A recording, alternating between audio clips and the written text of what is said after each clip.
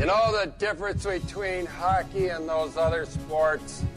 You gotta be tough to be a hockey player. I idolize Dominik Hasek. I played goalie because of Dominik Hasek. My life in hockey has been started because of Sabres hockey. I didn't need playoffs this year. I wanted it, but I didn't need it.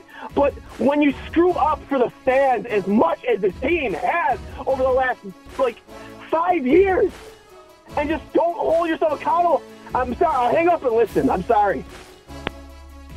Welcome to Two Goalies, One Mic, an in-depth look and behind-the-mask conversation about the greatest game on earth, where everything goes and nothing's off limits. Now I'll tell you something about this guy. This is only 3 minutes, eh? Whammo!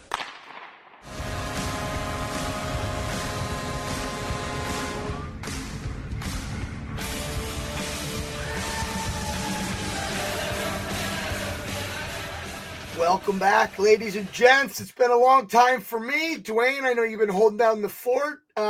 Getting closer to that time of year again. Episode 105 of Two Goalies, One Mic, brought to you by Outlet Liquor for your place to get a case. Dwayne will tell you more about that later. For the good people at Outlet Liquor. Dwayne, how the hell are you? Pretty good, man. Actually ecstatic with yesterday's news. The Goathead will come back for, I think it was 12 or 13 games next season. 12 home games, and the announcement was pretty cool. The first one is the 23rd of November against the St. Louis Blues and Ryan O'Reilly. Yep, that should be fun. Should be a lot of fun. Now, not only that, speaking of St. Louis, you got O'Reilly. I wanted to talk about Tage Thompson. We'll get to that in a minute. Do you remember at the time the best prospect St. Louis had was Robert Thomas? Yep. And a lot of people were calling for the GM's head. I think who at that time was it? It was Murray, right? No, it was Botterill. No, it was Botterill who traded Ryan O'Reilly. Okay, right. So, a lot of people were calling for his head and making sure that we got Robert Thomas. We get a Tage Thompson. We give him a 3-year deal. I think he's, not a 40-goal scorer. He's at 38 with 30 points, 68 points. It's and I didn't mean to transition to Tage so quickly, but it's just interesting looking back at that, is it not? Oh, it is, man. It's kind of crazy how I wouldn't say things come full circle, but I mean that's kind of what happened here. I mean, it was I remember being just as upset as the next guy over the Sabres not getting Rob Thomas out of that. I loved his game too, and he had a great season this year too. He was a horse. Yeah, he's a great two-way hockey player, smart, quick feet. I just but we didn't really know what we had in Tage Thompson. The only thing I remember when Tage Thompson, when we traded for him was that he had a couple cracks at the NHL and couldn't stick. Maybe again that was the situation. Coaching, who knows what it was, or that now that we know how dysfunctional that locker room was with Jack and to some degree Sam, kind of going along with it. The more I hear about it, brother, and me and you have talked off air about this, and I'm not going to shit on Jack or anybody. Actually, I am. I just feel like the culture's changed so much. Alex Tuck did such a great job, and so did Tage Thompson. As I go through the, I'm gonna, the Goathead. Is there any way for you to add the video? Because I think it was pretty cool how they had the locker room. I want to tee up two videos. I want to bring up the video of them announcing that it's coming back, and I also want to show the video here. If you guys just give me a second of when they first unveiled the Goathead jersey back in 96, 97. I'll pull that up on YouTube here in a second. But yeah, the way they did it, 15,000 people were there. Yep. For a jersey reveal, 15,000. And they just came off a really good season. And I'll give Buffalo the Sabres credit, man. They've done a good job so far with a lot of the stuff they've done since at least from a social media standpoint, with how they've tried to pay homage to the Goathead. I'm watching a video right now of somebody making a sand candle like a design, and they're actually creating the Goathead logo with a sand candle, and it's like the logo sticking out of like the candle glass. It's actually pretty cool. It's being tweeted out by the Sabres, and like I said, I'll give credit where credit's due. They have done a phenomenal job, and I'm going to share my screen here in a second if you guys just bear with me. So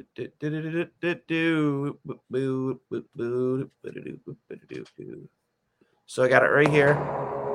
Yes, this is the one. Hold on. Back it up. Oh, here we go. Beautiful. Look at the blue and gold locker room. I love it. The logo. What? Yeah, buddy. It's almost got like a Stranger Things vibe. Now, yeah, man. Watch Stranger Things, like the yeah, I love the look. It's really nice. And I just hope they try and get the logo. I know there has been some a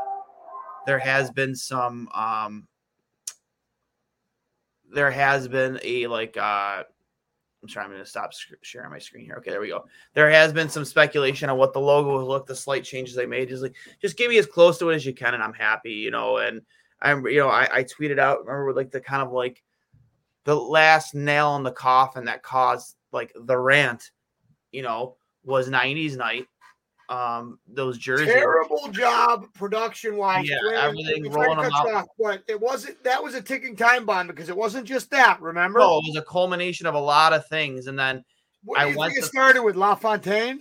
Yeah. Oh yeah, like LaFontaine being forced out of the organization. Just the piss poor job they did at Hasek's jersey ceremony. Jerseys. You were the first one on that.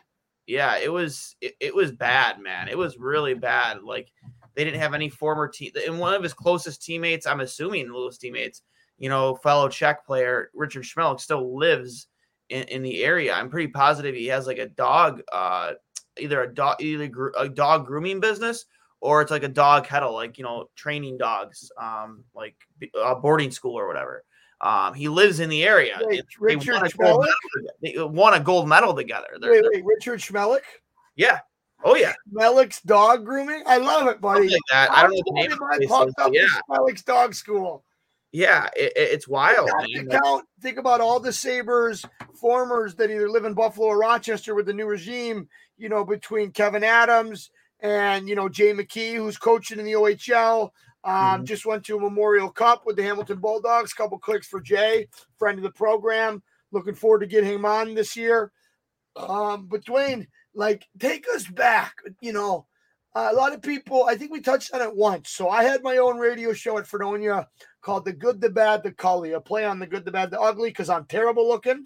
But remember you coming on? Our very first two episodes of Two Goalies on Mic were recorded years ago at the Fredonia radio station. And it was live broadcasted on 89.5 FM, WDVL. And, we had a pretty solid listening. At that point, it was between anywhere, it was lunch hours, right? It was like 12:30 to 1:30. But, we had anywhere from 200 to 1,500 tuning in at any given point. And we had some fun with our episode. And that was our experience in the booth.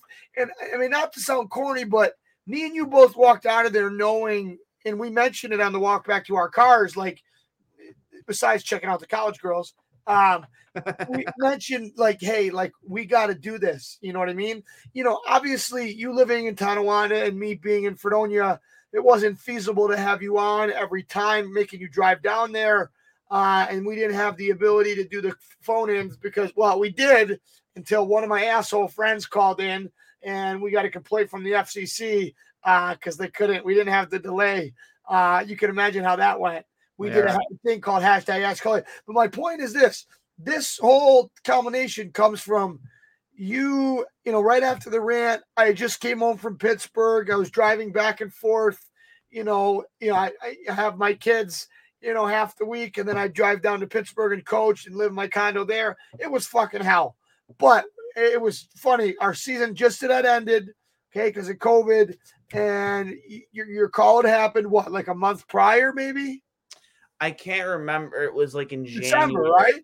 It was in like December, January when I Right. made the call, and So I got back in February, and it was like we texted each other at the same time. yeah, we literally, it was like we were in sync. It was funny, and like I was opening my phone to text you, and I already had the text message coming in from you. I was literally typing to you, and it's super funny to bring back two goalies, one Mike, to kind of ride the wave that was happening, and I enjoyed it, man. I won't lie to you. I mean, if I look back at things, some things I probably would have handled differently, sure. But I'm sure anybody put in that situation, would make a mistake or, say the wrong thing too as well. But at the end of the day, like I felt I'm not putting myself my own pedestal here, but like I felt like I really spoke for a lot of people at the time. 100% you did, buddy. You're not. Hey, don't think that at all, because look, you got mentioned on Spin Chicklets. You got to appear on Steve Dangle. What else did you do? You like name all the rifle off some of the things you did. If people didn't agree with you and respect your passion, you wouldn't have done all those things. Now, there's always going to be haters, no matter what you do. Yeah. I've lived a very private life since I retired. Besides, announcing for the Spitfires and whatnot. Mm-hmm. But like once I had my kids, I kind of quieted it down. I ended my radio show. But to be thrust into the spotlight like that, I thought you handled it with elegance and grace. Now, you're always going to have people that are jealous and or just want to hate to hate. Yeah. And I think you've handled it really well. My main question to you was, take us back to that moment and looking at it now, where do you how do you feel from then till now? Is it better? Is it the same? Is it worse? I think I know the answer, but take us through from that moment of frustration and that beautiful, and I'm not trying to be weird here, but that beauty and that ferocity and the word I'm looking for is just that natural way the call went down. It wasn't scripted.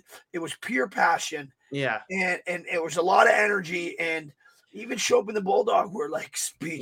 No, Shope wasn't even on. It was Bulldog. Well, that's probably why you got through. Had Shope been on, I would have been cut off. A couple clicks for Christopher Parker. Wonderful, man. Yeah. I love Bulldog. Yeah, great guy, him and his son. Big shout out to Owen too. Yeah. Had a great career. If he decides to, continue with coaches, he's been out with me a couple times earlier in the year. I love Owen. He's just such a fantastic human being. The whole family is. And I can't say enough good things about him. Love them both.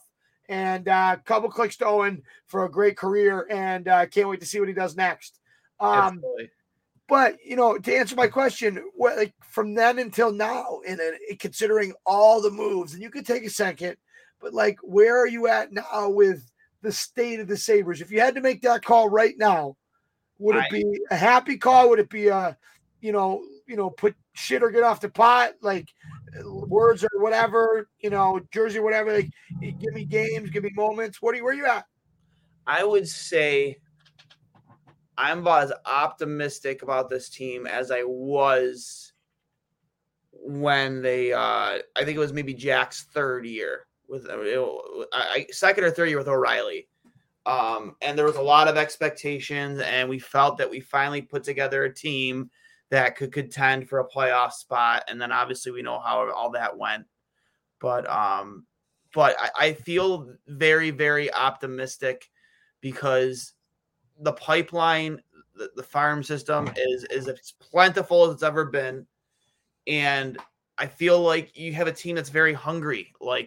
And the biggest difference for me, and this is what irritated me the most, and I think this is one of the biggest things that set me off, that caused that phone call, was, growing up watching this team, especially when they wore this jersey. Ooh, couple clicks for the lid.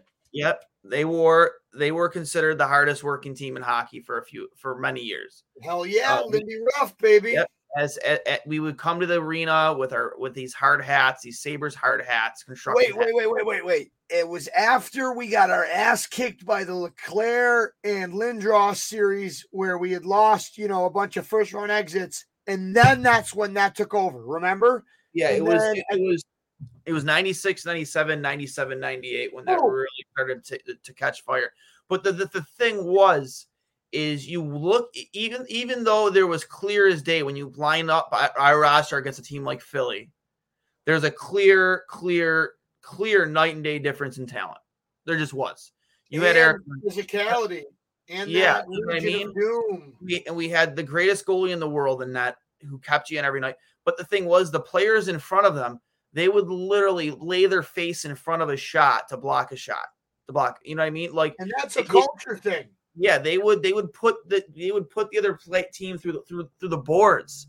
You know, like when you came to Buffalo, stuff that made us proud to be Sabres fans. The hard hat comment. When you came to Buffalo, not only did you know that you were going to have a tough time to score on Dominik Hasek, but you knew that every single puck battle, any puck that was in the corner, any battle in front of that, you're going to get your teeth knocked in because you had to deal with Brad May. You had to deal with Rob Ray. Bobby Bugner.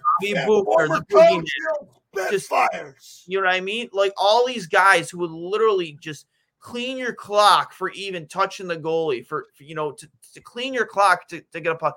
And you felt that they knew how much this meant to you as the fan, and they didn't take it for granted. And for years, under all these different coaches, you could tell it was taken for granted. The guys were out there just going through the motions and collecting paychecks and not giving a shit about the people who were paying their hard-earned money, these 9 to 5, 8 to 4, full-time jobs, to be there to watch them play and just give a half-ass effort half the time. And I want to stop you right there because that was part of the fury inside your passionate fan heart that was shared by so many people, right? Like at that given moment, I think that you spoke for 95% of Sabres fans. And it's why it was so popular at the time. Now, to transition really quick, we can play Alex Tuck's soundbite after this. Maybe you can sneak it in. But I want to read a quote because we're going to get to this in a minute. Tage Thompson recently signed. I know you went live. What's it called? The after not I'll hang up and listen. Well, hang up and listen. And I was supposed to be a part of that. I got called, my new business, Big Game Goaltending.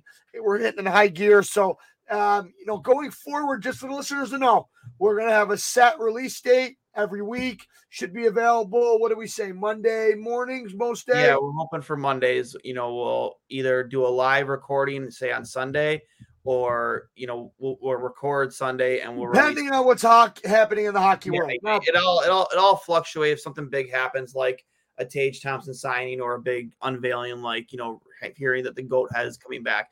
Yeah, we'll go live. We'll do our best to get it in front of that. But yeah, we're gonna have a set schedule of 1 to 2 episodes a week. Can I segue into what I was about to say? So all of that pent up frustration and all of the mistakes the organization made, they basically cleaned house. And for a little bit there, we were understaffed, and that was something we talked about. But I think that Kevin Adams did a great job bringing in the right people analytically, bringing in Calarmos. I'm saying his name wrong. Carmanos. But here's a quote from Tage Thompson, okay? And we'll get to his contract in a second. But it reminded me of the presser with Tuck, and it all ties in. Remember with Tuck talking about the black and red jerseys, and then Zemgus Girgensons tweeted this pencil case, right? Because that's a lot of the memories we grew up with. Now here's Tage Thompson.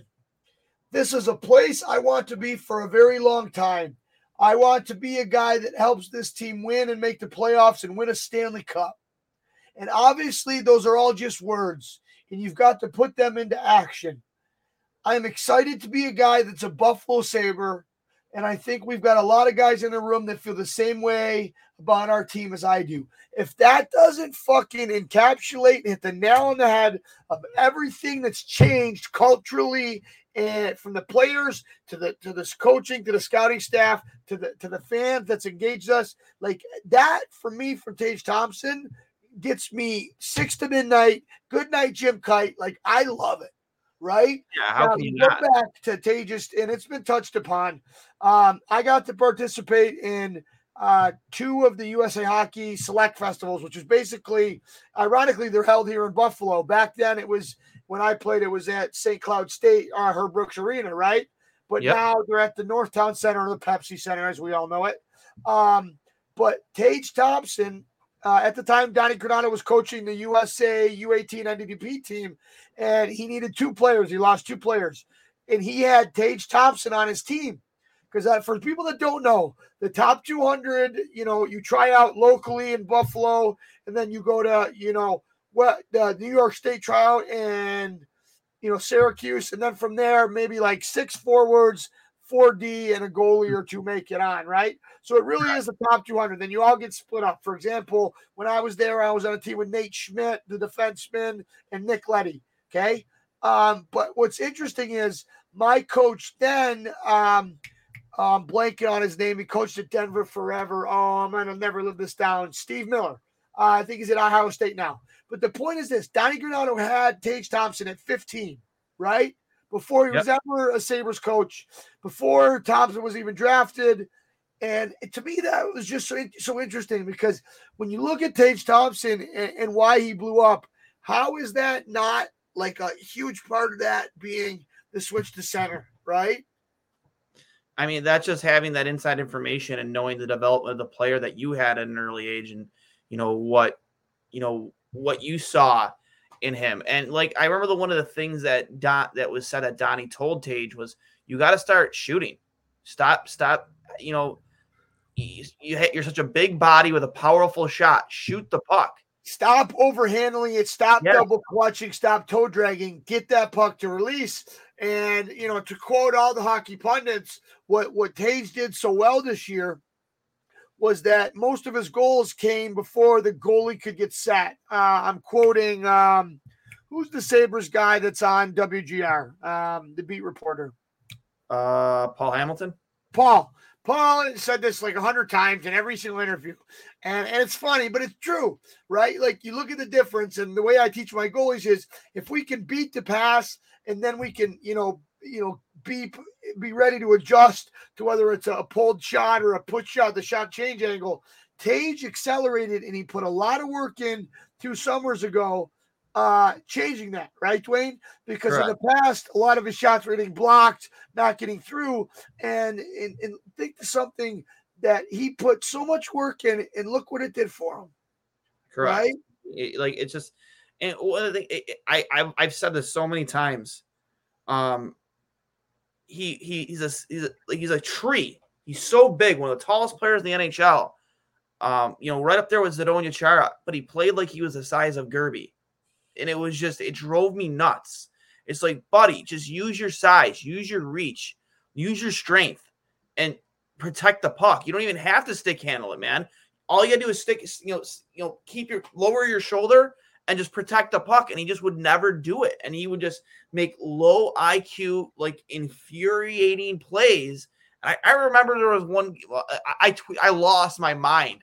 It was like a turnaround pass in front of our own net, and he just literally threw it out, not looking, and it went right tape to tape. I forget who we were playing with. Tape to tape in an opposing player, and an unbelievable scoring chance. And I'm like, who the fuck were you passing to, dude? There was no Sabre. Wasn't a single Sabre sweater over there. It was like Zach Wilson throwing a football. It was like insanity. Fuck the New York Jets. There's only one football team in New York.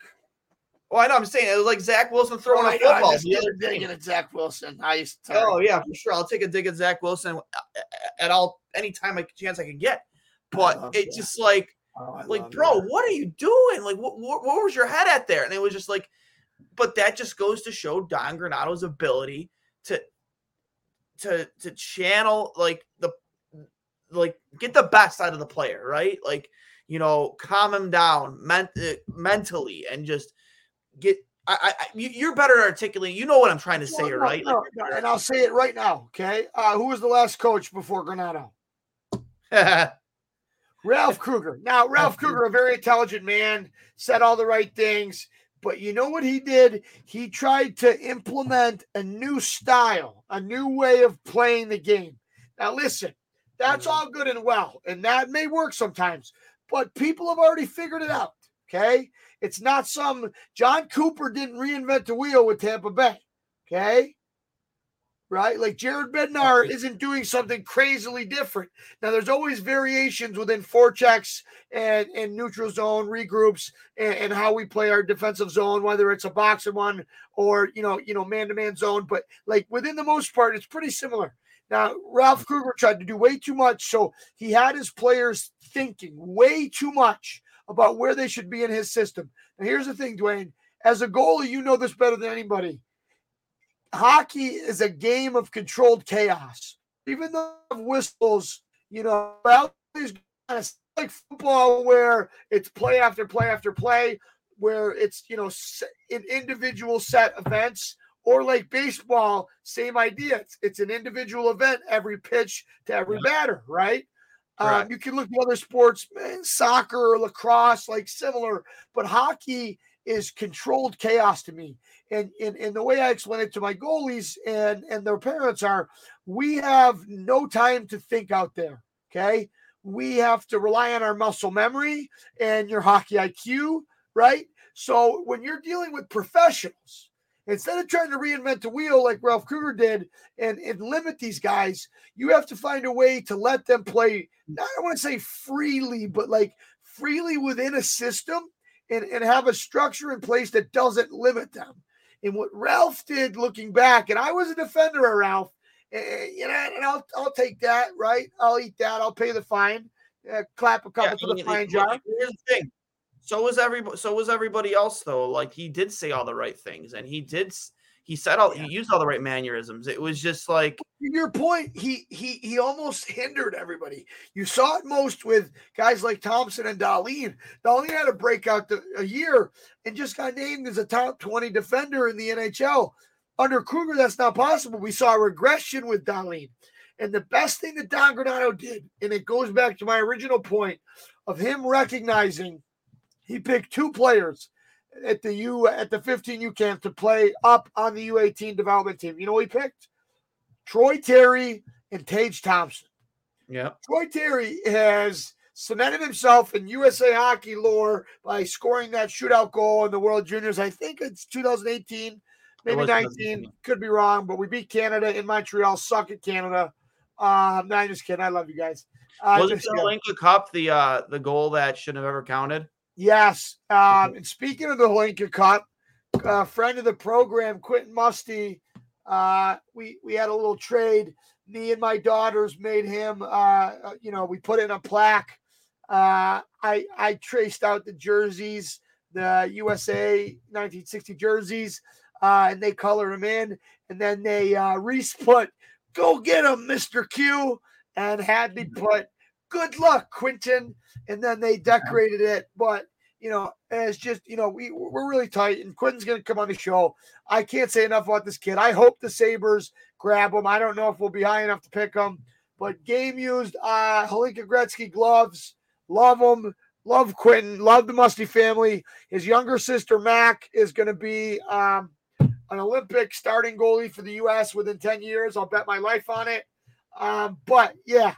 That's the game that never should have counted. That Hlinka game from, back then.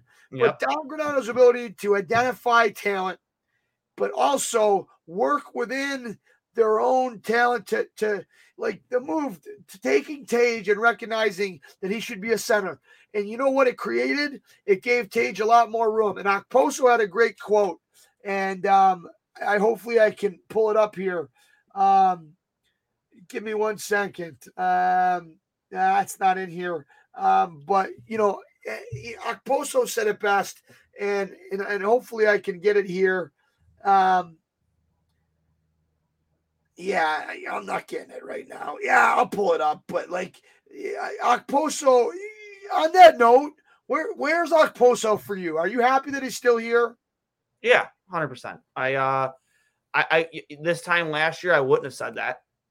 It was getting to a point for me where he can't help his contract, and he also can't help about the injuries, but he's been great the past couple of years as a leader. And I think that, when you look back to Eichel and O'Reilly being here, I think there's a lot of adversity in that locker room. And Kyle Okposo, while being a steady older voice, I think those two young guys, I'm not saying Ryan O'Reilly as much. I'm talking about the Jack Sam dynamic, kind of like, well, fuck you, buddy.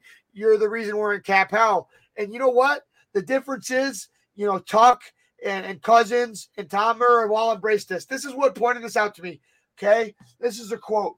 Okay. So Thompson tied for 5th in the NHL with 25 goals on home ice. He was also 4th in the league with goals above expected.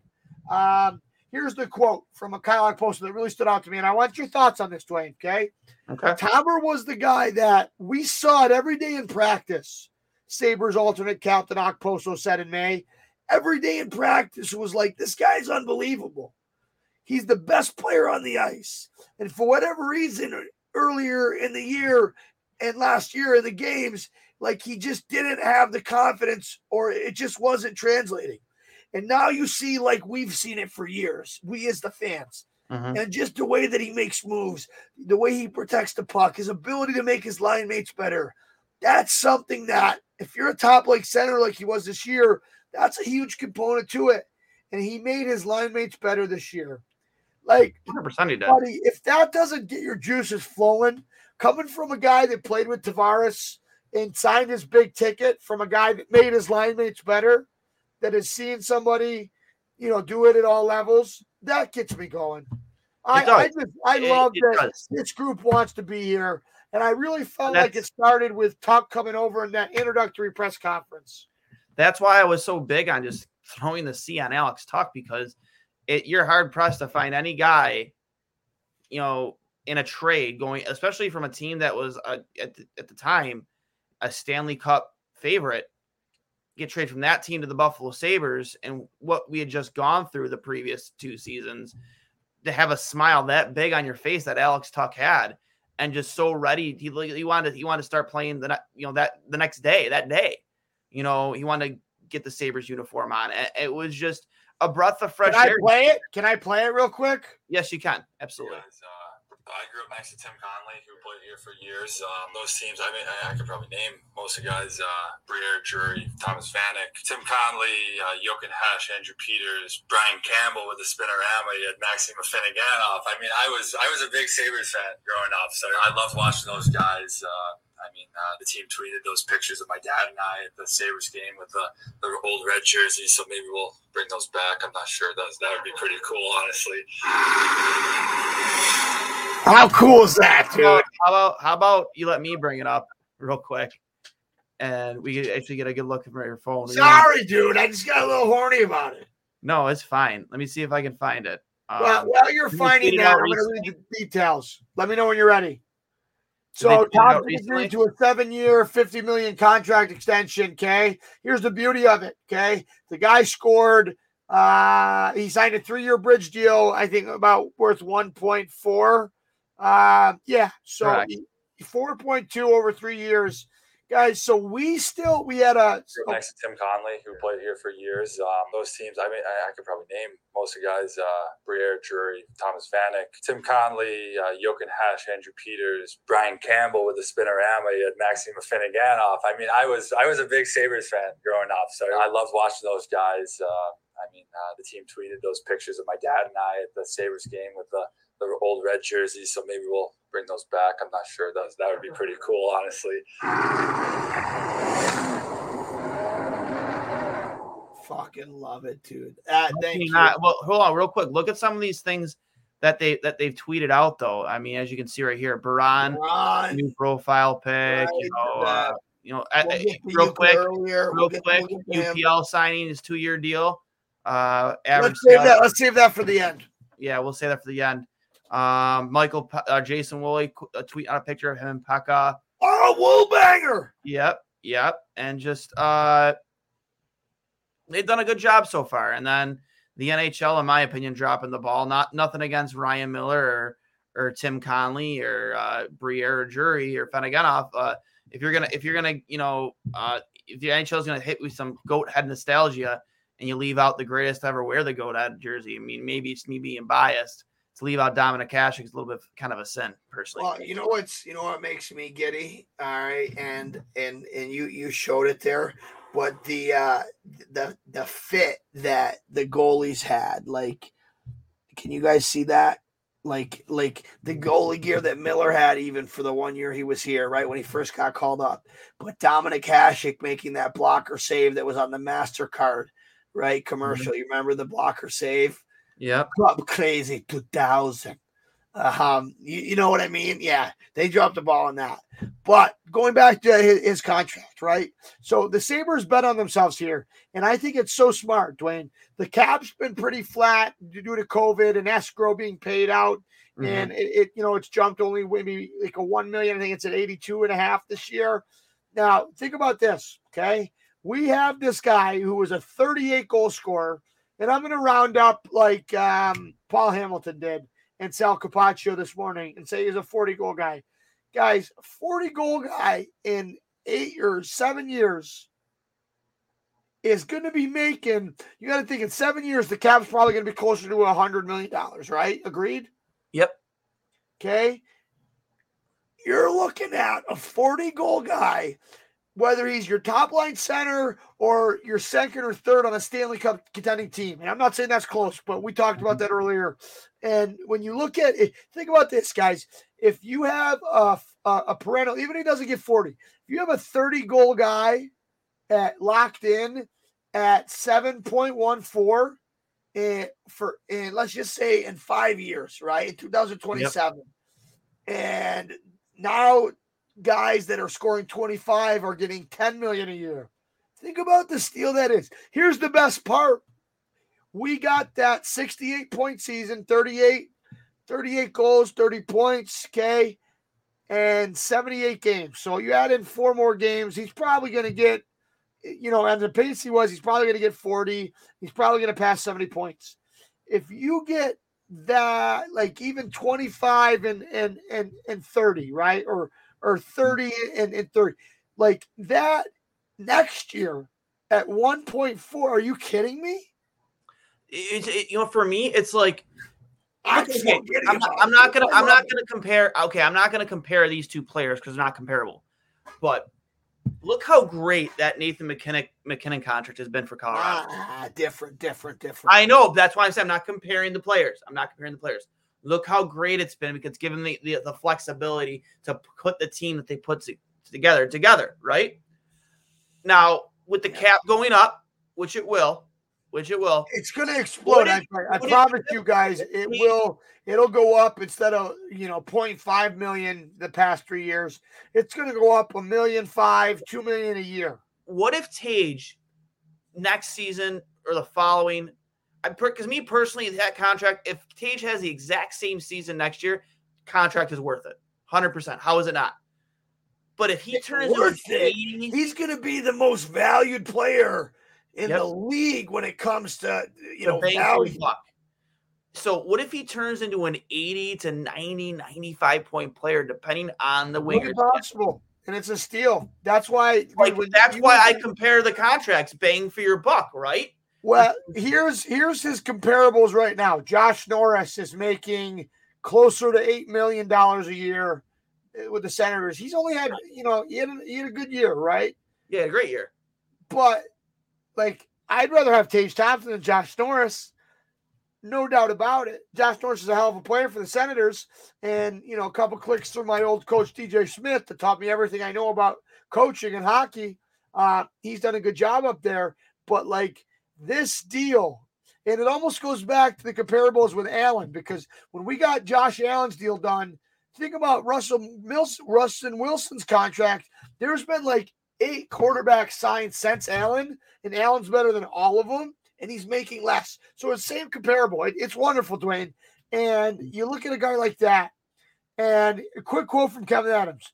Tage Thompson embodies everything we expect from every player who wears the Buffalo Sabres sweater.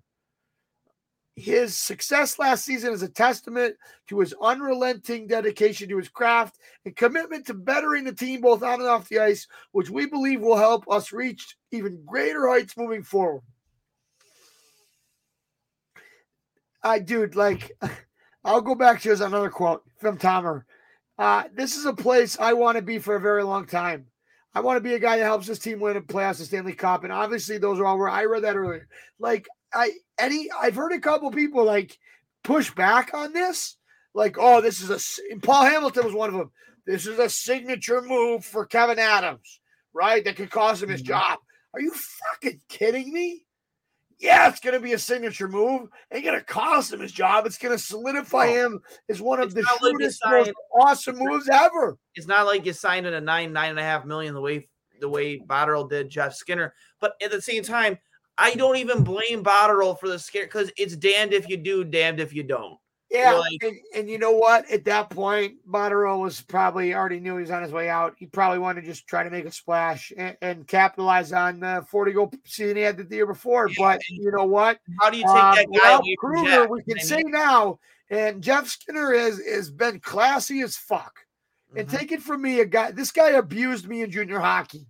Okay, he was one of the first guys to do figure skating before it was. But you know the 10-2 moves where the guys open their hips? Yeah. Cal McCarr's a genius at it. I only played against Skinner for 2 years because he played that year, and then he got drafted, and then he made Carolina the year after. In 4 games against him, that guy abused me. Mm-hmm. He's a classy man off the ice. He even came and tapped me on the pads. Like on the way out, he didn't need to stop and say good game to me. They ended up winning 2-1. I think Tobias Ryder or Ryan Murphy scored the game winner, but it was a game that we should have lost 6-5. He walked all the way around Kitchener Memorial Auditorium, waited for me to leave the room. I was the last guy, and he just said, "Hey, great game out there. That was a lot of fun. You're a great competitor. Good luck." I know we have a lot of Skinner naysayers, and I was one of them, but it's very clear, and I respect the hell out of him for not coming out in the public and saying it, that remember we projected that something happened in training camp where Ralph Kruger just didn't see him fitting in. Yep. And what happens when Ralph Kruger leaves? Didn't Skinner have a bounce back year? Had 30+ goals, yeah. Fucking A rights he did, okay? So, I mean, it's 5-on-5 too. Most of his goals were 5-on-5. It's just really interesting. Now, I wanted to talk to you about some of the stuff that's going on in the league before we get back to everything, okay? A couple quick notes around the league. Jake Ottinger, okay, another American-born goalie. Obviously he had that crazy run with Dallas in the loss to the Flames where he barely led in anything, right? He signed a 3-year, $12 million contract for like a bridge deal, just like Tage signed a few years ago. $4 million for Jake Ottinger? Fuck. Give me him right now. Never mind, we got Levi. Okay? But think about it. Ottinger and Ukko-Pekka-Luukkonen are in the same draft class, right? Yeah. And the 23-year-old goalie was a restricted free agent. He went 30-15-1 with a 2.53 goals against average and a 9.14 save percentage with 2 shutouts in 48 games, 46 starts. Although Dallas lost to Calgary in 7 in the first round, Ottinger against Calgary, who was the highest scoring offense in the league, top 3. He had a 1.81 goals against average. We're talking hat-trick numbers. 954 save percentage and a shutout. He made 64 saves in game 7, and they lost in overtime 3-2. Right. All right. So I just wanted to mention that American kid. We got Jimmy Craig behind me. I know he'd be proud. Just to wrap up, kind of like, just the Sabres talk, but obviously we covered Tage Thompson a little bit on I'll Hang Up and Listen just now. I think it's a great deal. I think they absolutely, hit that one out of the park, especially if he even just produces a similar season this season as last. I still think there's moves to be made. I mean, I think this 95% of this roster is as you see it, where you're still going to have Quinn and Paterka fight to get on this team. I don't think it should be just handed to Quinn. I think he should be made to fight for it. Paterka had a great season in the A last year with Rochester, was also a point a game player. I'm almost positive. I am a huge JJ Paterka guy, dude. He's a better. He's going to be a Brad Marchand type player. As great of a goal scorer as Quinn is, JJ's the better 200-foot player. He's a smart. I'm not saying. I'm not. Sorry. Go ahead. Finish. Not saying he's smarter than Jack Quinn, but when push comes to shove, man, and you Are you putting Jack Quinn out there at the end of the game when you're protecting a lead, or are you putting JJ Paterka out there when you're protecting a lead? I think it remains. I think he's a more well-rounded player.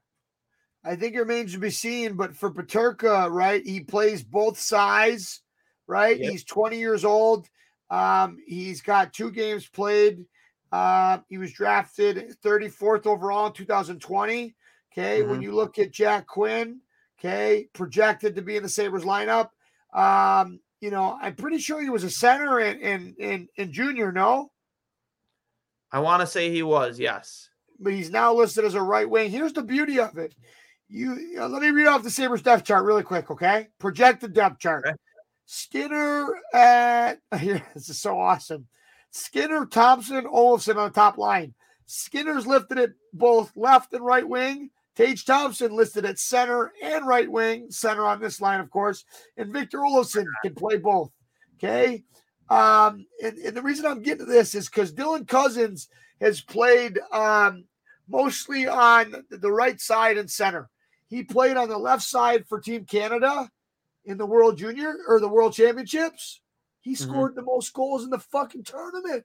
Yep. The versatility of this forward group. Now, think about it, guys. If you don't know, a lot of these forwards in junior and minor hockey, you're the best player, you're one of the best players on your team. You're going to play center, right? We've all known that, Dwayne.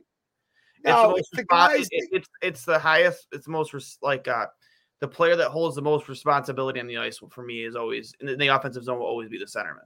And defensive zone too. Yeah, you're the most important player. Well, I would say the defensive zone is the goaltender, but that's why I said the offensive zone. 2 goalies, 1 like we're gonna have that answer. No, but like when you look down like this, it's just crazy to see the versatility. Cap Friendly doesn't usually put multiple positions. Here's our second line: Peyton Krebs listed at left wing, but he's also center left wing in his position slot chart. Centered by Middlestat, who just has center, but we've seen him at wing. And then Alex Tuck listed at right wing on that line, but he can also play right and left, right? Yep. Keep in mind, everybody except Jeff Skinner, I just mentioned, is under the age of 27, okay? And Jeff Skinner's my age, he's 30, okay? Or close to it. Next line, Rasmus Asplund listed at left wing, Dylan Cousins at center, Jack Quinn at right wing. On this line, outside of Jack Quinn being listed at right wing, I swear he played center, but they listed as possible positions. Dylan Cousins, center, left wing, and we know he can play right wing now. Yep. Asplund, left wing and right wing, okay? The versatility of this forward group is insane. And the fourth line, you got Hinostroza lifted at right wing and left wing. On this fourth line projection, he's left wing. Kyle Okposo's on the right, which he's played most of his career. Zemius Girgensons is listed playing center on that fourth line, but he's also center left wing. Let me go through this one more time. You take away Kyle Okposo at 34, okay, and Jeff Skinner, not even Jeff Skinner. Outside of Kyle Okposo, 11 of our 12 projected forwards are under the age of 20 or under the age of 30, okay? And then, hold on, 1, 2, 3, 4, 5, 6, 7, 8. 8 of the 12 are under 25. What? How can you not be fucking jacked up right now to be a Sabres fan? I know, man. I'm extremely stoked, and just like you said, the youth moving to this team, and Hey, by the way, that's not even. Go ahead. The amount of cap space we have to utilize. Again, like even if you don't like the Tage Thompson deal. How can you not? What is the argument? I don't understand. I understand. But look at the cap space. You have to spend money at some point. Like what's to pay your players. I have yet to hear an argument other than Paul Hamilton and Sal Capaccio. I have a lot of respect for Sal and them, but outside of them projecting that this is going to be a miss or a signature move of Adams that might get him fired, fuck that. You have a 40-goal scorer at 1.4 for this year, and then he's going to average. Dude, you're going to see guys that score 25 goals in 3 years. So 2 years into Tage's contract, making 7.14. You're going to see guys that score 15 less goals than him probably 30 less points than him, signed for $9 million. Yep. And then 3 years later, at the end of his contract, you're going to see guys sign for that same number, around 20, let's just say 50 points. You're going to see guys sign for 10. And it's so amazing that we got this done now. The more I think about it, the more I love the deal, Dwayne. What is one negative thing you've heard from fans? And anybody listening, please let us know. Because if you can let me know one negative, please do. I think the biggest criticism that really holds any water is just getting paid after 1 year of production after how many years of no production. Yeah, but who has known him since he was 15? That's where I agree with you 100%. That's why I have so much faith in Don Granato to get even more out of Tage Thompson this coming season. So, buddy, when I listened to the press conference, Kevin Adams, and I just read it from Kevin Adams, but hearing Don Granato speak on Tage, Dwayne, they've both said on the record multiple times that he's not even close to scratching the ceiling. For those that don't understand the ceiling part, every player has a floor and a ceiling, right? Mm-hmm. Floor is the worst they can be, okay? Ceiling is the best possible that they can be. So a guy like Nathan McKinnon, his ceiling is untouchable. We don't even know what it is. Or Cal McCarr, untouchable. Mm-hmm. Okay, they've played above expectation, even though expectation was high. But we're talking about a guy in Tage Thompson where even if he isn't he's nowhere close to his ceiling. How old is he? He's 24 years old. He's 6'6", 6'7". As tall as he is, he hasn't touched his ceiling yet. Not even come close. So guys, I'm not upset about the contract at all. He led outside of Jack Quinn. Well, he didn't play. Jack Quinn played 2 games and he had 2 points, so he was a point per game player. Yeah. You know who our highest point per game guy was? Would have been Tage Thompson at 0.87. Well, I know. I thought you were referring to somebody else other than Tage Thompson. All right, guess the next one. He's Skinner? on Tage Thompson's line, and he's our second most highest paid player. Skinner. Or no, highest paid player. Skinner. Yep. After that, who do you think? Golden Boy, we just traded for him. I was thinking Alex Tuck. Yep. And then right after him, who do you think we got? Power play specialist, left-hand shot. Olofsson? Yep. And then he's 0.68. So here we go. 0.87 with Tage, okay? Skinner at 0.79 points per game. And let's not forget, okay, Jeff Skinner put up in 80 games, 33 and 30 for 63 points. For all the people bitching and moaning, all he needed to do was get the cancer out of the locker room and a coach that believed in him. All right, but hey, it's a fun exercise, Dwayne. So we've touched on a couple. Okay, we got Tuck out of the way. Yep. He's at 0.67, and then we got Olofsson at 0.68. Who do you think's next? There's a big drop-off. No, there's not. No, there's not. Maybe he had the best year in his Sabres uniform. He's been here for a while. Okposo. What do you think he had this year? Points per game. He had either 19 or 20 goals. So he had 21 goals and 24 assists in 74 games. Without doing the math, what do you think that rounds out to? Yeah. 0.61. Yep. That's incredible. He's our fourth-line player and a leader. Now, here's an argument I want to ask you before we move on to looking at and other stuff. You brought up giving Tuck the C. I mean, it could go either way. I think it's probably going to Okposo because of the time he's put in. But me personally, I think, again, going back to my point about finding a guy who is as excited as he was to be a Buffalo Sabre, especially before we really made that culture shift, before that happened, I would rather see it on Alex, but I'm happy either way, honestly. What if we, you know what? I don't want to nitpick here. I almost think that what I did on what we did in Windsor when Ellis left, we had a young group, and instead of naming a captain, we had 4 assistants, right? 2 wore it at home, 2 wore it away. And I honestly, if you're choosing 4, let's do it that way. If you're choosing your 4 assistants, you can either go 1 captain and 3 assistants, or 4 assistants with, alternating who's the. I'd like to see co-captains next year, personally. If you ask me, I don't know if that's allowed anymore. I don't know either. If they a home captain and I thought they banned that. I don't know. I have no idea.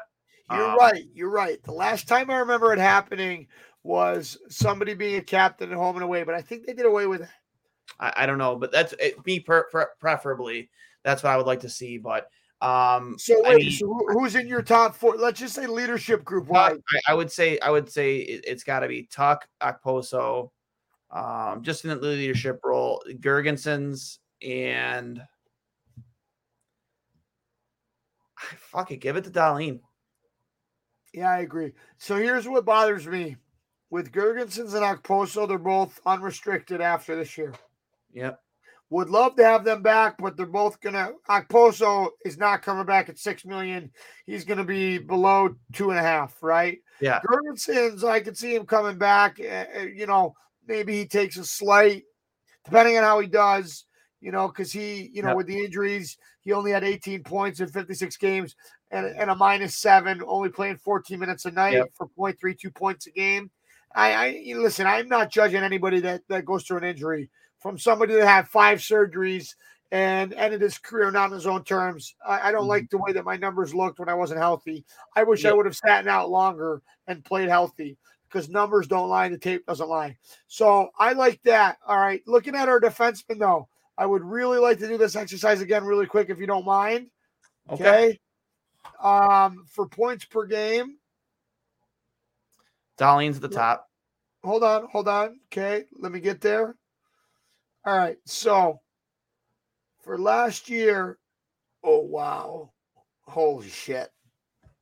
Do you want to take a gander? You're right. Darlene is first. What do you think his number is? He 80 games played, 53 points, 13 and 40 assists. So he's probably roughly around like a 0.62, probably a 0.63. 6'6". Okay. You're fucking good at this. You're a good math guy. But dude, as a defenseman, that's why he's named. And I'm gonna segue right after this into the top 20D article, Dwayne, and then we can let you take over what you want to talk about with the Lucan and everything else. But going through, we only have 5 more D. Okay, so I'll give you their names. All right, you got Samuelson, Owen Power. Owen Power only played 8 games, so that might be a little swayed. Yoki Haru, Jacob Bryson, and Ilya Lyubushkin, who didn't play for us last year. Who would it have been? Casey Fitzgerald. He played 36 games. Yeah. And Lawrence Pilot. Anyways, so let's go through those. So you hit the nail on the head with the first one. 80 games played for Darlene, 13 goals, 40 assists, 53 points for a 0.66, 24 minutes a night. God damn it, I love it. But you know what I love more? We talked about it before the show, Dwayne, and you brought it up. Now with Power, Darlene isn't going to be having to play against the top line every night. No, I am expecting, and I put a bet down. I'm not a big better because I got kids' college funds to worry about. I put money on Darlene to be a dark horse just to finish in the top 3 for the Norris. I don't think it's a completely out of the question. I think he's going to get better under Granato. I think that he's just going to keep developing and growing. And now, like you said, it's going to create a lot of confusion for matchups for the opposing teams. Now having What about at home? Because Granato's a mastermind at this. Having last change, I believe it, man. I think he's going to get his power play points. But now you have teams second guessing who they're going to want to throw out there. Oh, you want to play against Owen Power or Darlene? Exactly. It's Oh, and you want to play against Darlene? Well, hey, Sanderson's going to fucking knock your teeth out. Yeah, now we're going to send you out against Lyubushkin and Owen Power. Pick your poison. Or Jacob Bryson, whatever it is. And I love that depth. Okay, but to get through this, let's get through it. Okay, so you had number 1 with Darlene. Okay, now Owen Power, he played 8 games with 3 points, just so you know. So obviously it's going to be higher, but yeah. No, who do you think's next? Fuck. Yoki Haru? No. Small sample size. I kind of just gave you the answer. Is it Owen Power? Yeah. Even with. No, I mean, I'm just saying. I don't think he should count this exercise, but I know, but 0.38, that's not bad for 8 games. No. Here's the best part. He's second on the team in ice time with 22 minutes as a fucking 19-year-old. Not surprised at all because, you're trying to get him as much ice time as you can. Absolutely. Get him as much ice time as you can. And you want to hear something funny?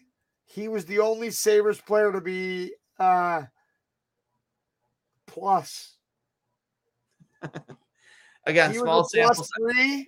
Again, small sample size, but at the same time, you're trying to get this kid as much 8 games, dude. He's a +3. But you're burning a year of that entry level contract in those 8 games, so you're gonna give me. Get it. You got to play 10, buddy. No, I think it's different now, bud. No, it's not. No, it's not. Pretty sure it's different now. You got to play 10. I'm pretty sure. You got to play 10. I'll look it up right now, but I will bet my fucking shitty Mitsubishi. You can keep the car seats. You gotta play 10. That's why we brought him in when we did. Remember, he got here and he didn't play right away. He played right away. No, but you remember how instead of coming right after they lost, he didn't get into that game that night. I'm pretty positive we burned a year. Wayne, takes 10 games to start your ELC, bro. I'm pretty positive it's 8, but. Why are you? What do you have to back this up? It's been 10 forever. You play 10 games. Why do you think teams keep the forwards in the beginning of the year, their players for 9 games, and then send them down? 1 second, bud. Just give me 1 second. Look it up right now. Fucker.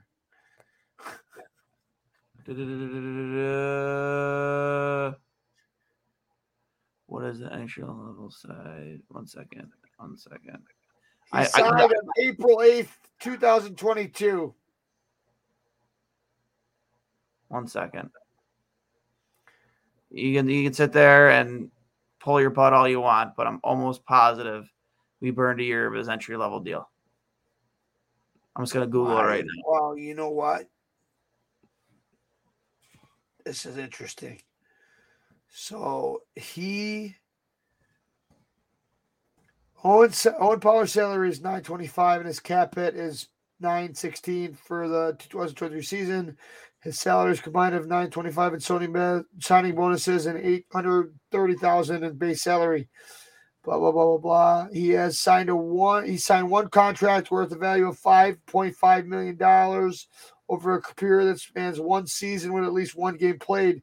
He will be a 10.2 C at the end of the 22 or 23-24 season when he is 21 years old. Boom. Gotcha, bitch. Right here.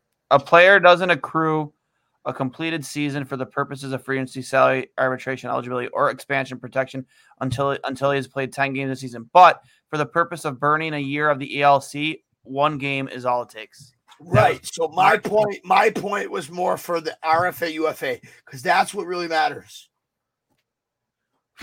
Yeah. So you understand my point though now? Yeah, but we did burn a year of his entry. No, but we didn't burn a year of his UFA, RFA status.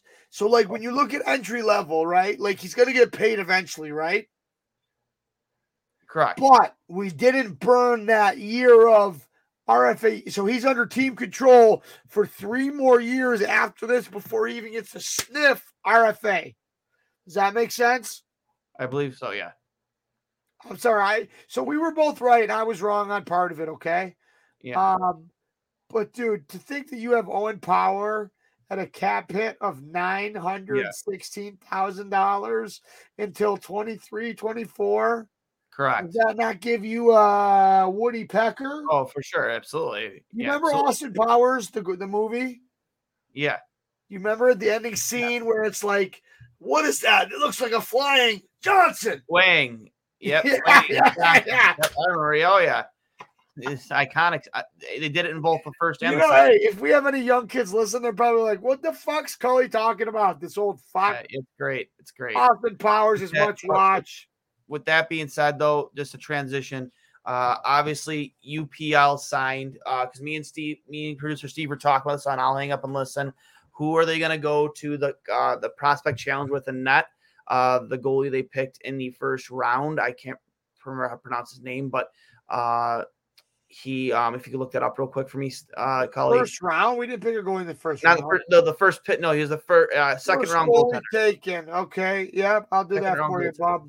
Okay. First pick of the second round. Keep talking and I'll find it for you. But he got hurt at development camp, so I'm not sure what his health is looking like, but I'm not sure if he's going to be ready. I don't know if he's going to be ready for the Prospects Challenge. We do know college goaltenders cannot compete in the Prospects Challenge.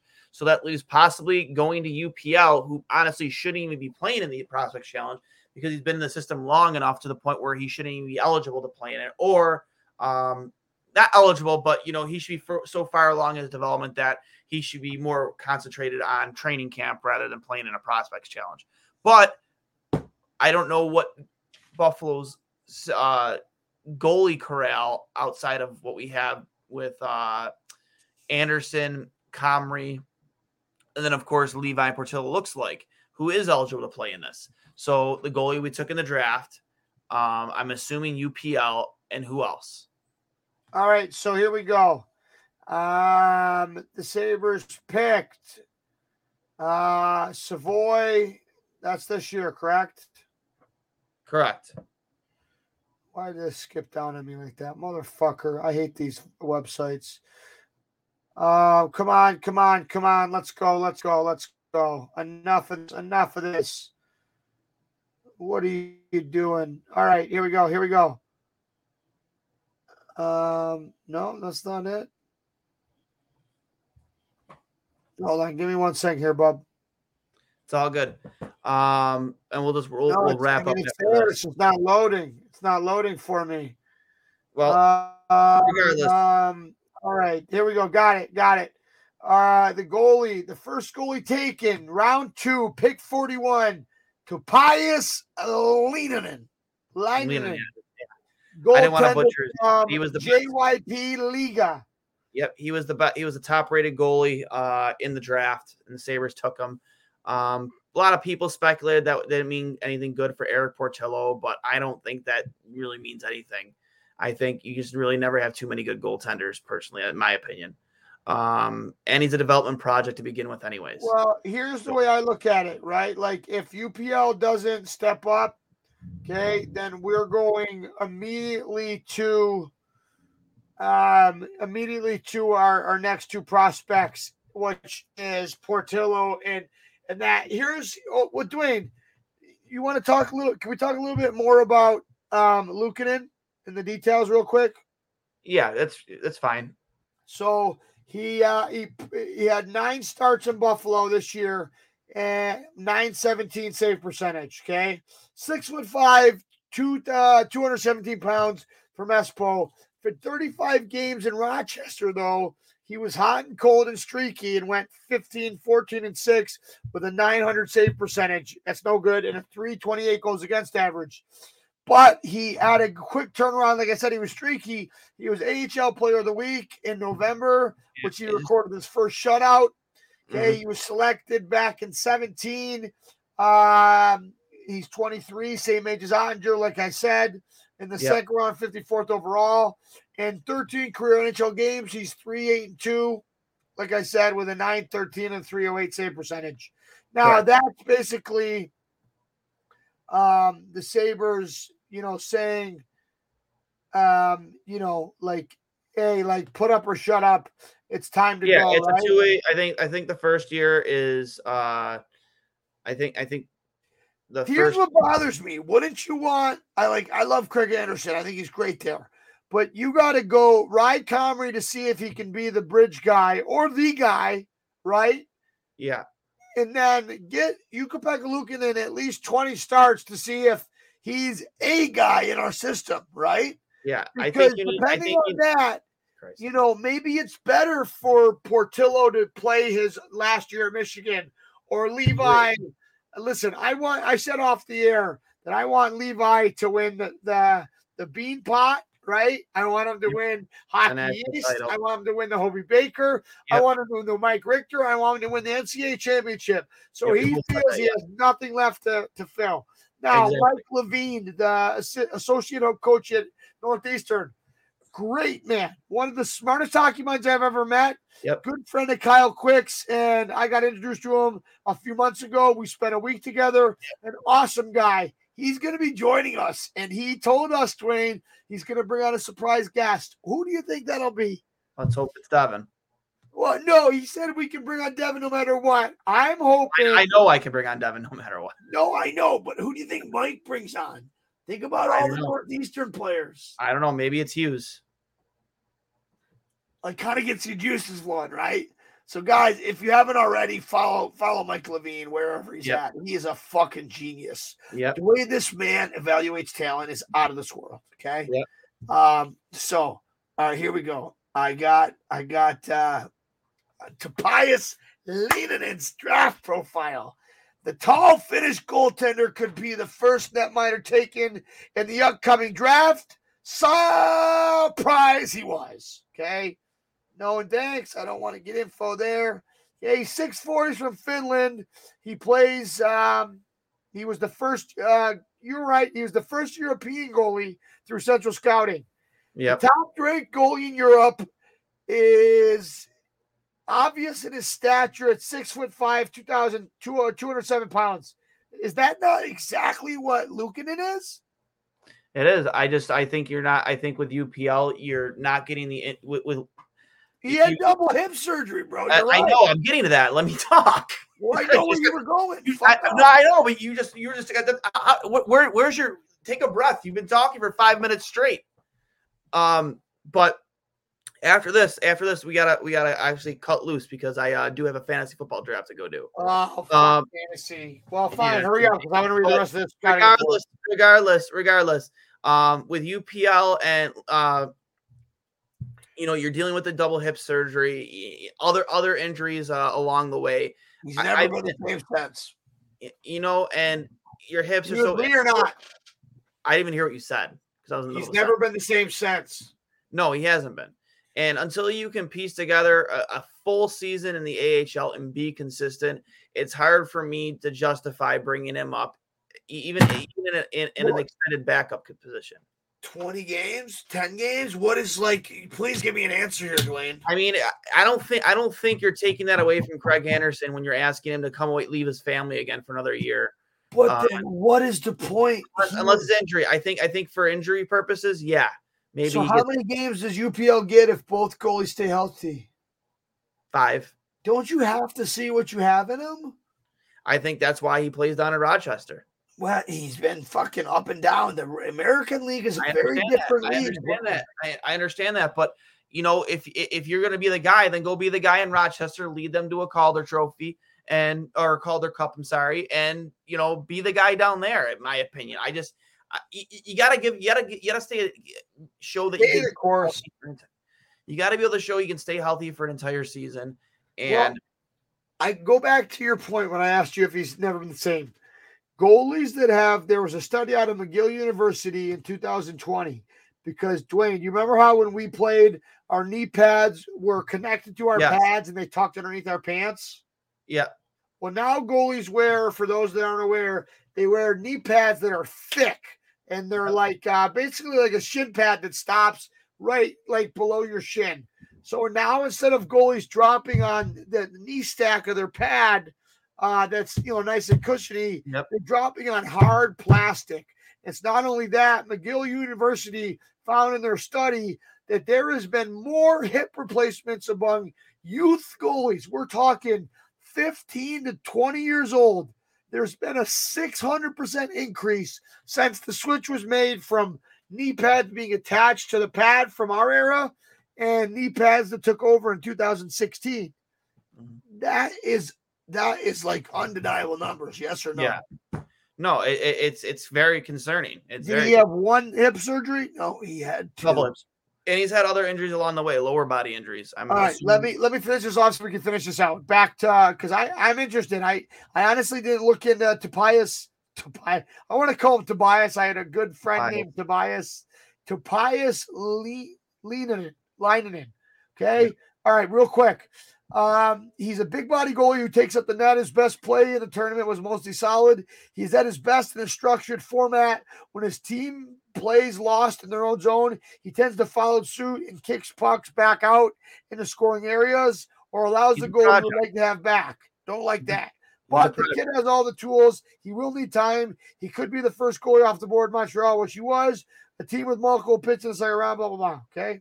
Cut to the chase. The first thing you'll notice about him is his size. He's like a gigantic frame, takes up the net, and there is room for him to still grow physically. What's most impressive about him is that with his size, he still possesses great speed and agility. His ability to read plays allows him to set up in proper position, relying on technique and body takeaway shooting angles. Yep. Landon will need to work on certain aspects of his game, as all young goaltenders do. He's still very raw, but with good upside. You can quote me. He's a big goalie, moving good, young, and he stops the puck. I like that. Thatcher Demko. Comparison. Not a bad comparison. Not a bad comparison at all. All right, so Luukkonen's contract, like you mentioned, $830. Dude, that's a low. See, this is what concerns me, Dwayne. Because of all the injuries, you would think a guy that we invested in, he would make more than that. Nope. He's making the league minimum, bro. It's a prove it deal. Yeah, show us that you can stay healthy. 100%. Huh? It was off, though. He's 10 pounds heavier than the other kid. But they're both from Finland. That's so funny. I want to say 1 year, the 2 year deal is a one-way deal, and the other year is a two-way deal. I'm not 100% positive that's how it works. I thought I read that on Twitter. But regardless, it's a prove it deal. You got to prove it that you can. They're both. Oh, it's a two-way deal. Okay. You have to prove it down in the A to start the season, because obviously you will not be up in the NHL. If you get a chance to play up in the NHL, take advantage of it like you did last year, but you can't get hurt. You have to stay healthy. And, the Sabres can't invest a lot of money in a goalie who's already has a, long injury history. And I don't feel comfortable investing money into that, especially when you have the goalies in the pipeline that you have. One of which that you would assume would sign his pro contract, both hopefully at the end of the season. So I'm pulling it. I have it right here in front of me. Okay.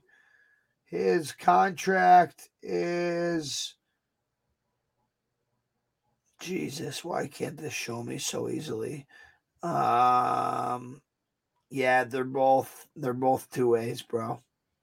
That's what I thought. Yeah, I'm pretty sure it was. All right, so I thought I read that one was one way, 1 year was one way, the other year was two way. But no, 2 things I wanted to bring up, and then I'll leave you to finish it. Okay. Top 20. These lists are kind of fucked, aren't they? The top 20s. Yeah. At number 18, Rasmus Dahlin in his 4th NHL season, number 1 pick, set NHL career highs in goals, assists, points 53, power play points 21, shooting percentage 7.6, that's super high, and time on ice led the team 24 minutes in 80 games. That's healthy. That's a healthy Dahlin. And now he gets going power to split the load. Yep, to split the load and create mismatches when it comes to matchups. Exactly. And Granato's a wizard at that. So is Ellis. He'll help there too. 22-year-old led the Sabres in hits at 121. And when you think about that, that's funny, because when you think about Rasmus Dahlin, what do you think of? Skill, Calvin Carr type offense. He can hit, man. He can throw the bodies. We've seen it, man. He throws a pretty good hip check too. Here's the most impressive thing to me. He tied for the lead in block shots, 91. So here's Ken Danico. Did we have him on the show? Yeah, I think we did. Who? Ken Danico. Oh, yeah, we definitely had Ken Danico on the show. So Danico, friend of the show, a couple clicks. Here's what he had to say. He's that typical young defender that's had some growing pains along the way with a tough team in Buffalo. But as the Buffalo Sabres get better, and they are starting to, his on-ice awareness, his playmaking ability, has all the tools. He sees the ice very well. He had a great year, and I only expect him to get better and better. Okay? You know who's right below him on the list? Who's that? Drew fucking Doughty, a guy that I had the pleasure of playing against for 8 games, and he fucking torched me. And he was so deceptive. I think Drew Doughty could win the Norris this year. That's a hot take. Really? Is it? Because with guys with Wrensky. You know who's after? You know who's above him at 19. I mean, with guys like Gail McCarr, Darlene, who am I thinking from Nashville? You want to see that? You want me to read off the list real quick? So it goes real quick, and then you tell me Brent Burns at 20, Petrangelo, former captain of mine, not a big deal, at 19, Darlene at 18, or Drew Doughty at 17, Zach Werenski at 16, Shea Theodore at 15, Morgan Riley at 14. Get the fuck out of here. Jacob Slavin, 13. That's Fox. I like him. Quinn Hughes at 12. Moritz Seider at 11. Get the fuck out of here. Just because he won the Calder doesn't mean he's that good. He's so good. But he did have a great season. 50 points, 43 assists, 23. He had anyways. Miro Heiskanen at 10. John Carlson at 9. Devin Tays, after what he did with the Avalanche, at 8. Keep in mind, Lou Lamoriello, the genius. You know what Colorado traded Devin Tays for?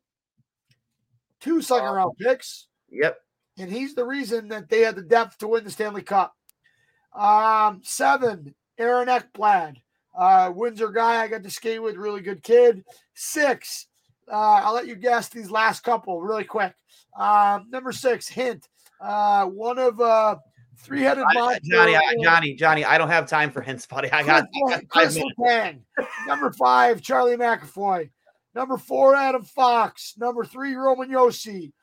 Number 2, Victor Hedman. And who's number 1? Is it Cal McCarr? Yeah, you betcha. All right. So before running out the show, any thoughts, Dwayne? No, just I wanted to. I mean, we could save the bulk of this conversation for the next show. Where I hope to have Melody Martin on with us. Super fan of the Buffalo Sabres. She's agreed to come on. She's pretty good. She's pretty just as excited as we are for the start of the season. But just when you think of the, Spit and Chicklets tweeted out the Sabres Goathead logo, and who do you think of the most? Or when you see this, and other people said, who is your top 5 in the Goathead years? And like, who's your top 5 players you think about? Just, I present that question to you, and I'll give you mine real quick. Obviously, Dominic Hasek being number 1. I think guys like even though he only played, I'll give him an honorable mention. I think of LaFontaine. I think he was just an unbelievable human being. And wait, really, can I stop you? What years the Sabres wear the 96, 97 to 05, 06. 96 to what? 96, 97 season to the 05, 06 season. Okay, go ahead. So I think of guys like Hasek and LaFontaine, but McKee, Jason Dodd, Derek Plant, Brian Holzinger. Those are my guys. Most people say Ryan Miller, and sure, I'll say Ryan Miller too. Briere, Jury, Vanek, Fenagana. But those were the guys I grew up watching, and those are the guys that made me fall in love with the Sabres. Was the Derek Plants, the Jason Dawes, outside of Hasek at least. Ray, Barnaby, the Boogeyman, Bob Boopner, Michael Pekka, just all these Jason Woolley, Richard Schmelik, Alexei Zhitnik, all those guys, man. Like, wait. No. You said give me your top 5. Top 5. Okay, top 5 will be Hasek. Is this in order or just top 5? Well, Hasek being number 1, and you can take the other 4. Okay, go ahead. You want. Hasek, Pekka, Zhitnik. I'll throw Miller in there. Yeah, but he only played for like it's a tight race. It's a tight race between Ray and Barnaby to end it out. So. All right, can I give mine? Give him up. Miroslav Shatan. Good one. Danny Briere, Chris Jury, Finneganov. And then Hasek's obviously number 1, right? But here's my honorable mention. In no particular order: Curtis Brown, J.P. Dumont, and Woolley, Zhitnik, and Pekka. I think my honorable mentions would be definitely Derek Plant, because I think Derek Plant scored my favorite Sabres goal of all time. Oh, God. Remember that? Favorite episode? Let me redo my list. Sorry.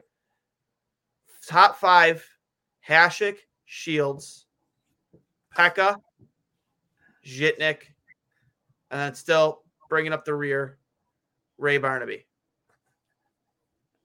No Briere or Jury, eh? No, those. I mean, I grew up. Those are the guys that made me fall in love with the Sabres. Dude, I'm not tripping your list. I love just Briere, love getting I love Briere. And then again, Derek Plant scored my favorite goal of all time, Buffalo Sabres goal of all time. Jason Dawson, Brian Holzinger, 5-hole zinger. Like it was just all those guys. They really exemplified, the blue collar mentality of the Buffalo, New York, and just they knew how much this team meant to us, and they went out there and they showed it every single night. They didn't take us for granted, and that got lost for a while. Up until last season, I feel. And here's why Curtis Brown was my honorable mention. We don't remember it, but in that 99 Cup run, he put up 13 points. Yep. And he was so versatile that you could use him. And he had a lot of memorable goals in that run, including that OT winner in the, I think it was the, 01 playoffs? I believe and so, he had a shorthanded marker in the next series. But, dude, like, he was part of that 99 run. He was great. Finneganov, really? Nothing? No, I'm going. No, I know. I respect your list. Oh, like, no, is he in the top 10? I'm going for. Oh, yeah, for sure, Mac. I mean, he was absolutely electric to watch. Every time he touched the puck, he made me feel the same way LaFontaine made me feel. Is every time he touched the puck, you knew something exciting was going to happen. You saw him coming up the wing with some open ice. You knew something exciting was going to happen. In the dead puck era, too. You got to remember that. Like, this is before the rule change, right? For the majority of these guys. The post-lockout, when the rules finally changed, where they took away 2-line passing and all that jazz, like, and everything opened up so much more, and the Sabres really took off because they had so much youth and speed, and you added in your Drury, you added in your Briere, you had Ryan Miller, in full development. They were ready to win right then and there, and they did. So. I have to say one thing, okay? Zhitnik and Woolley both put up 15 points in that cup run in 99. And, like I said, Woolley had the OT winner in Dallas, which was pretty important in that game one, right? Yep. And he had 10 goals and 43 points in the regular season. He played 6 years in Buffalo's, only wearing the Goathead. But Zhitnik, okay? We got to remember, he was acquired for a friend of the show and one of the best of all time, Grant Fuhr, in that blockbuster deal, right? Yep. Zhitnik was here for the whole Goathead era. Yep. And here's the most important part, because life is bigger than hockey.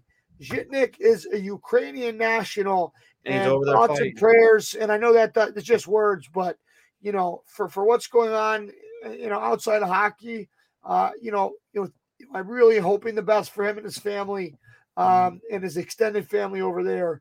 I hope the world comes to its senses and we can get back to, this divide that has been created not only in our own country, but it seems worldwide. I know a lot of people are struggling, and, in my small speck of the world, I'm having to, change prices and increase prices because of the driving. But that's so small potatoes compared to what people are going on in. And I think we need to remind ourselves how lucky we are. So just thoughts and prayers, and hopefully the world can come to its senses, because we live, I used to think, in the greatest country on earth that it allows us to talk about things like this. And in a weird moment of reflection from Cully, which is usually Dwayne doing this, I just pray. And I pray for the resolution and the safety of all those affected. And I feel for, and not to take Russia side on any of this, but some of these young Russian players that got passed over in the draft just because of what's going on for a leader that they might not support. Right? We talk about Panarin coming out against him, and he had to have a security detail follow him around New York City. Yeah. It's bigger than hockey sometimes, guys. Dwayne, an excellent show. I think your list was great. I think that we'll dive behind your right shoulder. What's behind your right shoulder? Oh, the skateboard? No.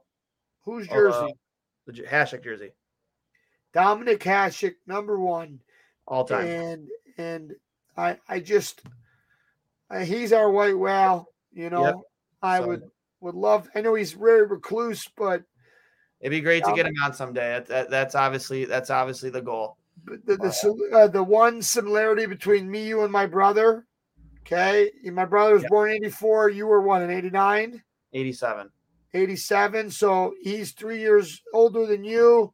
I'm 4 years younger than you. What's the one common thing that we all have that made us goalies? Dominic Hasek. And I think that's a great way to go out in the show. Yep. Okay. So, greatest of all time, hands down. Wait. What about that? What about my jersey? That's not my jersey, but the jersey I gave you your collection. Well, he can go fuck himself. That's how I feel about Patrick Waugh. So, I piggybacking off your feelings about Ukraine, I couldn't agree with you more. To do what Russia did, what Vladimir Putin did, and to invade a country unwarranted without absolutely zero justification. Lie about it. To see the people of Ukraine not step up, but fight for their livelihood and protect themselves when no one else will. To see their leader out there on the front lines fighting with them, to see guys like Vladimir Klitschko, the Klitschko brothers out there fighting with them. Love what they've done. Great point, Dwayne. Alexei Zhitnik is out there, defending his homeland. It's wild. And like I said, hopefully resolution is brought soon because, Vladimir Putin, he's a war criminal, and there's no other way to shape that thought. He's a war criminal, and the man deserves to be locked up, like a war criminal, but he won't be. Let me ask you a tough question. What's up? Ovechkin's very close to Putin, and I don't know if he's had a choice being high profile.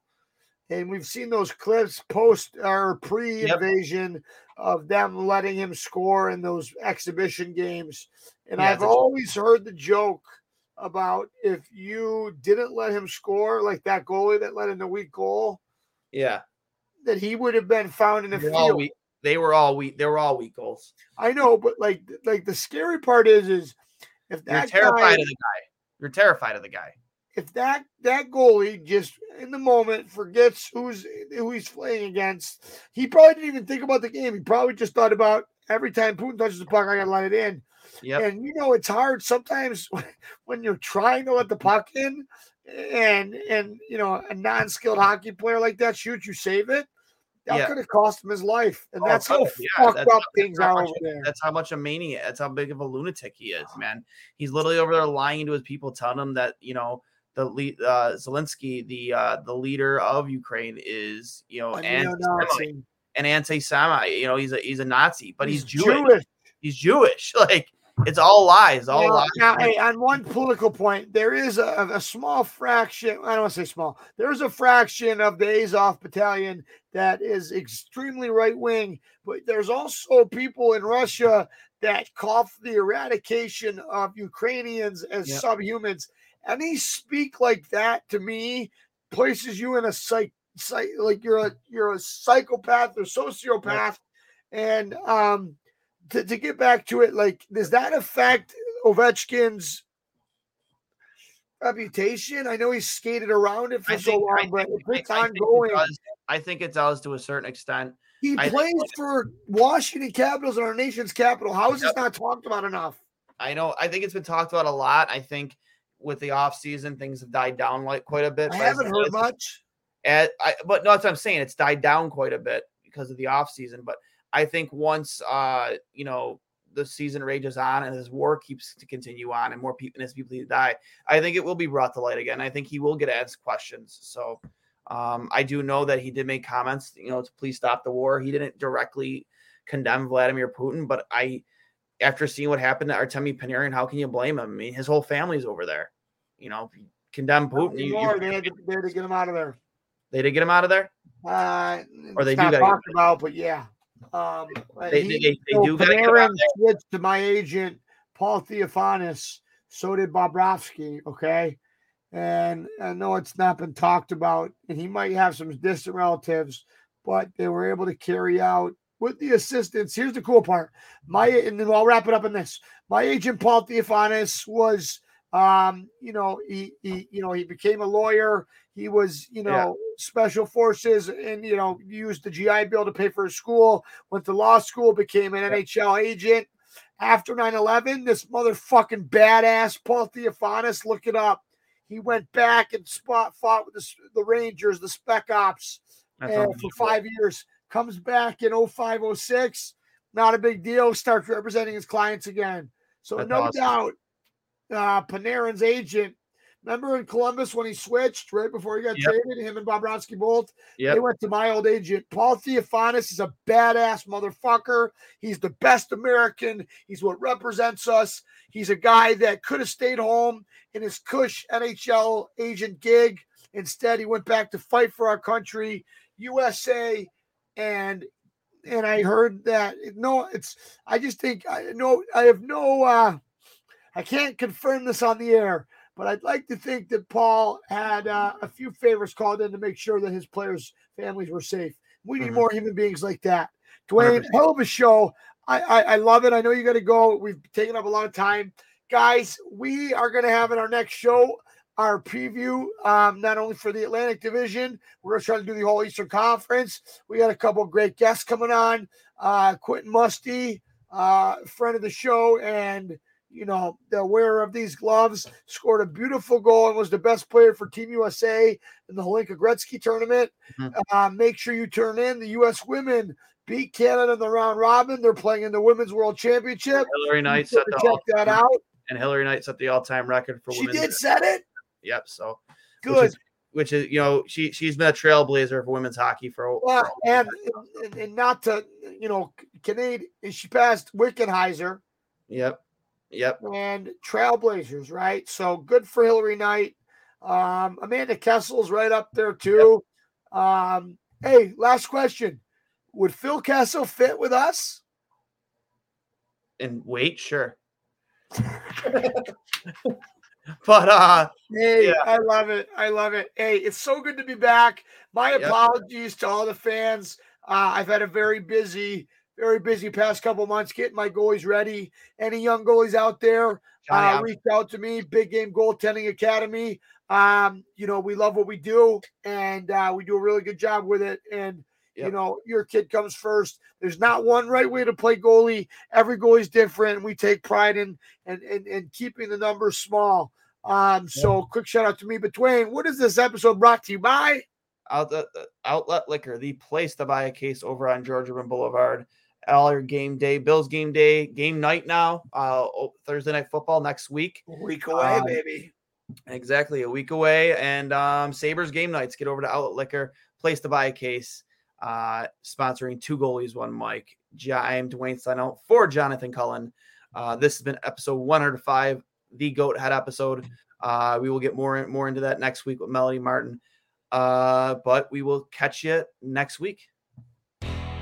Hey everybody, this is Dwayne from Two Goalies, One Mic, a show where we give you a behind-the-mask coverage of the greatest sport on earth, whether it be happening right here in Buffalo or around the hockey world. Now you might be thinking, hey Dwayne, why would I want to hear what you two idiots have to say about hockey? Well, first of all, rude. Second of all, we bring in coaches, players, analysts from your favorite programs, from ESPN to Sportsnet to TSN. We're always on it. If you're a Sabres fan or just a hockey fan, you can download us on Apple Podcasts, Google Podcasts, Spotify, wherever you get your podcasts. And of course, you can check us out at trainwrecksports.com or the Dean Blundell Podcasting Network. Thank you for your support, guys, and I'll hang up and listen.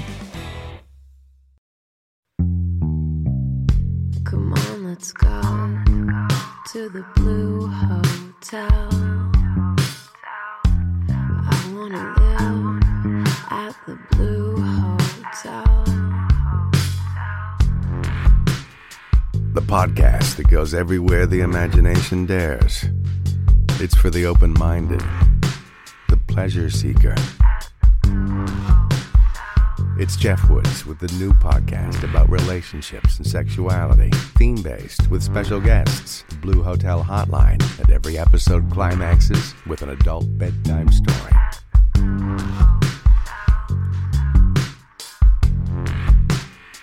Get a room and listen in at the Blue Hotel. Begins Friday, September 23rd.